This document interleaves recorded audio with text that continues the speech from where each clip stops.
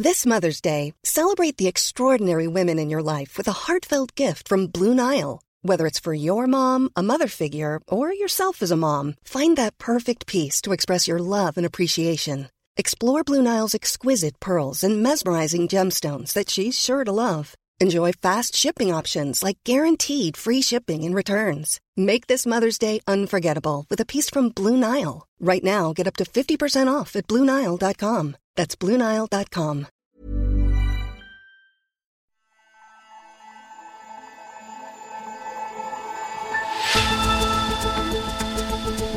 WeChat is the latest Chinese app to come under fire from President Donald Trump. What could a ban mean for the 1.2 billion people who use it?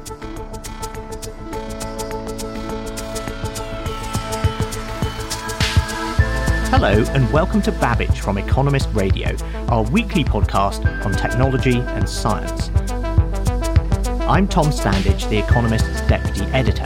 Coming up on today's show, warming shatters Canada's last Arctic ice shelf. The temperatures are about 5 degrees Celsius higher than the average that they've been since 1981. And a sizzling solution to barbecue pollution. There must be a better way of doing this rather than having sort of fancy extraction systems with multiple filters.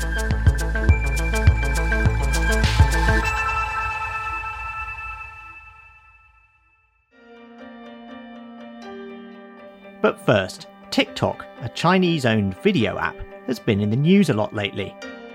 Now the spotlight is falling on WeChat, another Chinese app. Contrary to what many people think in the West, WeChat, or Weixin as the Chinese version is known, does far more than just messaging. For a lot of people, WeChat is like their life. They live their life around it, you know?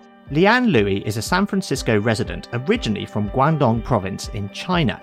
For its Chinese users, both at home and abroad, WeChat is something they rely on every day. Some of them buy food from it, sell food from it. Some people buy houses and sell houses through WeChat. They even buy and sell cell phones through it. And it's not just e-commerce. Lian is a Peace Corps volunteer, and she also uses WeChat to help keep her local community safe in San Francisco. We report suspicious activities and crimes in Chinatown. Altogether, over 400 merchants share information on WeChat with us and local law enforcement. So it's very important that we have that available to keep them safe. Now, all that could be in jeopardy. On August the 6th, Donald Trump signed executive orders seeking to ban American firms from doing business with the parent companies of WeChat and TikTok. It's the latest example of technology firms being caught in the crossfire between America and China. How might an American ban of the so-called super app change life for the global Chinese community? It's where the vast majority of digital activity for Chinese people takes place. Hal Hodson is our Asia technology correspondent.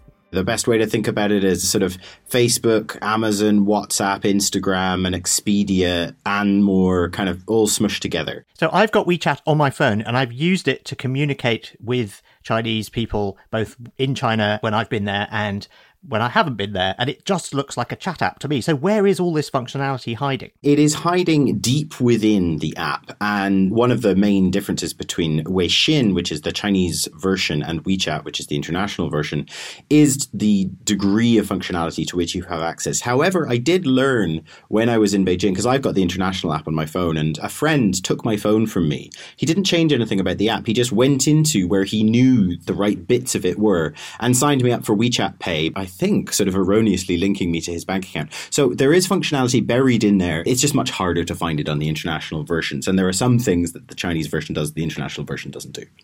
Okay, and how is it that WeChat has come to assume this enormous importance in China's mobile ecosystem? The sort of 1-2 big combo is messaging and payments. As you mentioned, pretty much everybody you could want to talk to in China is on WeChat. People's grandparents are on WeChat, and that's a lot of the concern with this order that Trump has given, that they'll be cut off. The other reason that WeChat has been so successful is that the way that a company can install an app on users' phones in China is very fragmented. Each phone company has its own app store, and it's complicated. So instead of doing that, what companies did was just write what's called these mini programs that run inside WeChat itself. And WeChat has kind of become the mobile operating system in China, equivalent to Apple's iOS or Google's Android. Okay, so if the American ban on WeChat only applies to people in America, because it's all meant to be driven by national security, isn't it? What would the impact be there? So there are only about 3 million people who use WeChat with some degree of regularity in America. And most of these are sort of Chinese immigrants who are using it to stay in touch with people back home. So those people would be cut off from the app. It's not entirely clear. It probably wouldn't be a crime for them to keep using it, because that would contradict freedom of speech sort of issues in America. But what would probably happen is the app would be delisted from the App Store that can be accessed in America. And then anybody who wanted to download or update the app would be cut off. But that would hit, first of all, those 3 million Chinese people. But it would also hit you and me, because we and other businesses would not be able to continue to download WeChat and use it to communicate sort of inside China. And that's because Apple and Google, being American companies, would have to delist WeChat from everywhere, because otherwise they would be doing business with Tencent, the company that makes it, and that would violate this new ban. That is the idea. It's worth bearing in mind that nothing like this has ever been done before. Trump is using a law called IEEPA. It basically says that this is an emergency and that he's using presidential powers to get out of that emergency, the emergency being that WeChat is being used to spy on Americans. But we don't know exactly what that means. From the lawyers that I've spoken to about IEEPA, they think that it means not only will Apple have to remove WeChat from its app stores in America, but also the whole world, including China. It's still an American company in China, and the definition of transactions is so broad that really it's kind of up to Donald Trump what happens here. Okay, so that would be potentially devastating to Apple's business in China, where it obviously sells a lot of iPhones, because an iPhone that can't run WeChat is really not much use, is it? No, it's completely no use at all in China. And analysts are throwing around numbers like, if this sort of worst case scenario does come to pass, that Apple will lose somewhere between 20 and 30% of its global revenues, essentially just because its Chinese sales will disappear overnight. And that is obviously crazy land. Now, Apple makes up a very large chunk of big American stock market indices. So that would hit the stock market. And we know how obsessed Donald Trump is with the stock market. So do we really think this is what he means? Do we have any idea of exactly how far-reaching this executive order is meant to be? There's a few priors to bear in mind when sort of speculating, wondering what's going to happen here. First of all, we're in unprecedented territory. This kind of hasn't really happened before. Second of all, previously when Trump has used executive orders, there's a really good example. He used an executive order on the security of the ICT, which stands for Information and Communications Technology, supply chains in the United States. That was in May last year.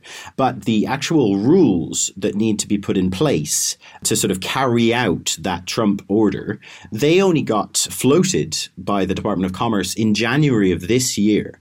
So it's not like the order itself it creates any rules that anybody has to follow. It just says that Trump is ordering something to happen. The actual rulemaking process happens later. And I personally am quite skeptical that anything will happen before the election, because it's now only a few months away.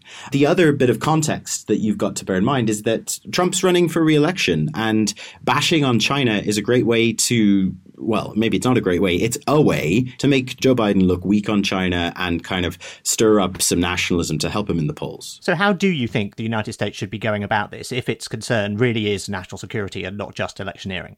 One thing that America could do is get its own data security house in order. We didn't need WeChat and TikTok for masses of American data to be stolen by allegedly Chinese hackers. The Office of Personnel Management, big government HR body essentially, had millions and millions of records of government employees stolen. That's got nothing to do with Chinese technology companies and everything to do with lax security standards across both the American government and business. And one of the reasons is because America doesn't have a federal standard for privacy and data security. The EU does, even China does, even India's building one right now.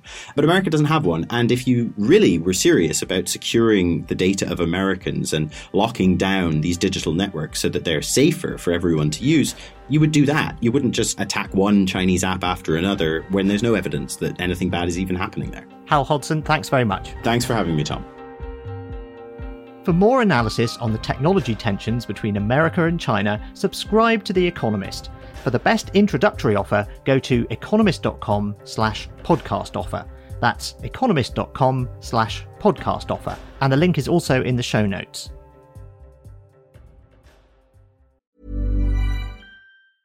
Hi, this is Matt and Sean from Two Black Guys with Good Credit. If you own or operate a business, whether it's a local operation or a global corporation.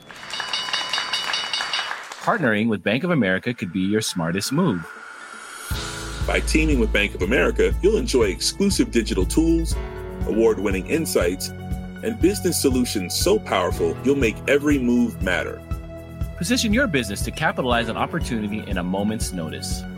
Visit bankofamerica.com/bankingforbusiness to learn more. What would you like the power to do? Bank of America, N.A., copyright 2024.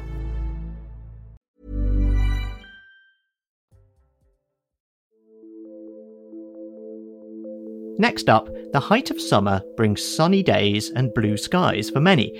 But while lots of people are enjoying the hot weather, more signs are emerging of the dangers of the warming climate.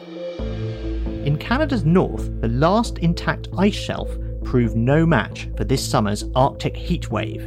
We've seen some examples of how serious it is in Siberia with fires and other issues on the Russian side, equally warm in the Canadian Arctic. Chris Waddell writes for The Economist. In fact, up in Ellesmere Island, which is in the high Arctic, and where this ice shelf is located, the temperatures are about 5 degrees Celsius higher than the average that they've been since 1981. So it's quite a dramatic warming, and it's having a big impact. Now, before we go any further, what exactly is an ice shelf? The ice shelves in the Arctic are a little different than the ones in Antarctica. The ones in Antarctica are just extensions of glaciers that go out into the ocean. The ones in Ellesmere Island in the Canadian Arctic are really a collection of ice that over the years has been pushed into the shore and has fused. At one point, Ellesmere Island was surrounded by about 8,600 square kilometer ice shelf, which was just one giant shelf that extended out from the land into the ocean. But since the late 1990s and early 2000s, those shelves have been starting to break up, partly due to climate change, due to warmer temperatures and other issues as well. And so we started to see the breakdown of those. And the Milne ice shelf, the one that broke in the last week or two, was in fact the last intact one. Now, I remember in Siberia, some of the temperatures were kind of warmer than it was in Europe at the time, which is kind of bizarre. What kind of temperatures are we actually talking about on the ground in the Canadian Arctic? Unfortunately, COVID-19 meant the researchers couldn't go up in July to do the testing. So we're not sure quite exactly what the temperatures were around Ellesmere Island at the time. What would have happened is a research team go up every year and they measure water temperature and air temperature. And what they're trying to determine is why else ice shelves collapse. Is it the water that warms up? Is it the air that warms up? Is it some sort of combination? Is there something else? Because there have been ice shelf collapses going on around Ellesmere Island since about 2002. There's been about 5 or 6 ones. But this particular shelf was the last intact one on the island and the last intact one in the Arctic. And on July 30th, 31st, it split so that about 80 square kilometers of the 180 broke off. Okay, so if they weren't there in person, how have they been able to track these changes? Is it just some satellite images or are they using other equipment as well? No, it's satellite images. And then what they do, there's a research team from Carleton University and University of British Columbia in Canada and the University of California in Davis who go up every July for about a week. They check their equipment, take down all the data that was on the equipment that's being saved during the course of the year. And then they leave the equipment there and they come back and analyze the data and see what they found. And this year, of course, the problems surrounding the pandemic prevented them from going. And now the collapse of the ice shelf has meant that they don't know what their future is. They suspect all their equipment is lost, but they won't know until next year when they actually go up again to see what exactly is left. And even before they go up again, they've got to make some tough decisions about how safe they think the ice shelf will be. Where the equipment was, the ice shelf at its thickest was about 80 meters thick, which is a pretty tall building if you were on the ground. And they were working in some areas where the ice was about 10 meters thick. But they don't know now what the stability of the remaining shelf will be and what some of the issues will be from that. So are there any other immediate environmental effects in the area then? Well, the first environmental effect is that the 80 square kilometer piece of the ice shelf that broke off, then a couple of days later broke into 2 smaller ones of about 55 and about 24 square kilometers. These are like giant icebergs. Only about 10% of them is above the waterline and about 90% is below the waterline, but they're flat. So they're like giant islands. And so these giant islands are now going to start floating around the Arctic Ocean. So the shelf breaking off must have been fairly dramatic. Is there wildlife in the area that's affected by this? There isn't a lot of animals or things like that would be on the islands. But what there is between the shelf and the land, there's something that's called an epishelf lake, which is a very rare body of fresh water that comes in off the land. And the lake is trapped. And what the researchers have discovered through radar and also then through ultimately melting a hole 10 meters in the ice, they found that this lake drains somehow through the ice shelf into the ocean. but there's actually creatures living in the ice shelf. And it's a range of scallops, some Arctic cod, there are starfish, all of those sorts of things. Are there any other problems caused by the ice shelf breaking away? To some degree, the ice shelves themselves block water that in warmer climates might run off glaciers or might run off the land into the oceans. So if the ice shelves all disappear, and I think most scientists think they're going to disappear in the coming years, then that may have an environmental challenge that makes it easier for fresh water to get into the ocean. And at some point, that has an impact on ocean levels as well. For people who are far away from Canada, and they may say, well, this sounds terrible, but what does this have to do with me? Are there consequences for the rest of the world, aside from the fact that this is an indication of climate change in general? Well, Derek Mueller, who's one of the researchers from Carleton University, puts it in the context of saying that the Arctic region is really the globe's air conditioning system. And if the air conditioning system is breaking down and temperatures are getting hotter there, that's going to have implications throughout the whole planet. And there implications we may not necessarily know about at the moment until they actually happen. So it's clear there's major change taking place in the Arctic, and that is going to have a cascading effect on other parts of the world and their climates. So recently we've heard about things like polar vortices and that kind of thing. These are consequences of the polar region's weather systems being upset, and that's the kind of way that this has ripple effects for the rest of the world. That's right, and also has an impact on the ecosystems of the Arctic, and that in some cases, the ones that rely on ice, as the ice disappears, those ecosystems will disappear. And also, as the ice disappears and as ice from land, of course, melts and flows onto the ocean, that's going to have an impact on ocean levels as well, as we've heard about lots in the past too. Chris Waddell, thank you very much. Thanks, Tom.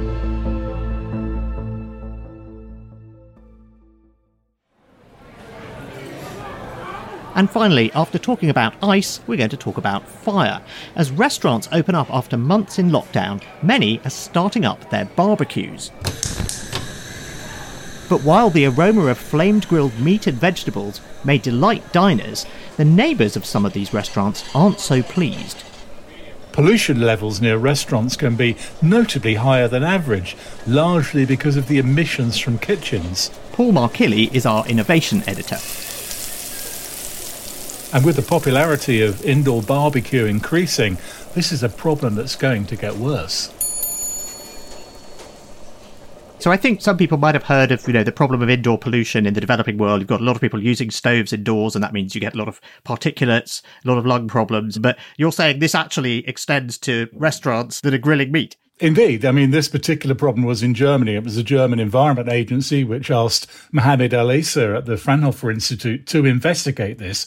And he and his researchers were really pretty shocked at the amount of pollution coming off a test barbecue, a commercial type restaurant barbecue, which they set up in their lab. But also other studies around the world have shown that pollution levels in the vicinity of restaurants can be higher. And that's usually from the emissions from kitchens. It's not more cars or more people parked there, but kitchens in particular. Now, indoor barbecuing, which has become very popular, these grills in restaurants, all sorts of restaurants are using them now, that's going to make that problem worse because all that material that's coming from the barbecue is being vented to the outside air. And what is it in particular about the chemicals that are coming off these indoor barbecues that's so dangerous? Well, you get the typical pollutants, nitrogen oxides and the carbon monoxides and particulate matter, but you also get some sort of nasty aromatic hydrocarbons, and these things can cause cancer. And they're produced by the incomplete combustion of fats and also oil-based marinades, which can be used obviously not just on meat, but also on vegetables as well. Now, there's a group of researchers who think they have the answer to this. So aside from just not grilling things, what do they propose? Well, this was the Fraunhofer group who investigated this, and they were really quite so shocked by what they found. They thought there must be a better way of doing this rather than having sort of fancy extraction systems with multiple filters, which are often difficult to use and sometimes aren't even used at all. So they came up with a better type of grill. Now, this grill, they're not really releasing the details at the moment, but what it does in effect is take the fumes and the emissions coming from the grill and before venting it to the outside, recirculates it by sucking it back through the hot embers in the barbecue into what they call a combustion zone, where these materials are more fully combusted before they're being vented to the outside air. And that, they reckon, can reduce the pollutants by up to 90%. Well, that sounds like good news for the neighbours, but what about the diners? Are they still going to enjoy the same taste? Well, we don't know. This new grill should go on sale hopefully next year, and, well, the proof will be in the tasting, won't it? Sounds like a brilliant idea. Thank you very much, Paul, for joining us. On fire as ever there. Thank you.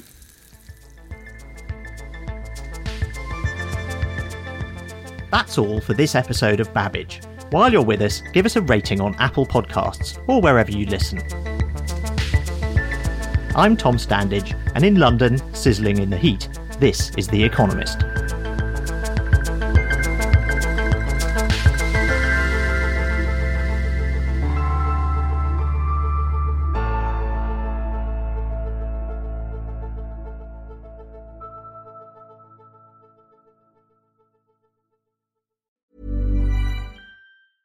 Selling a little or a lot?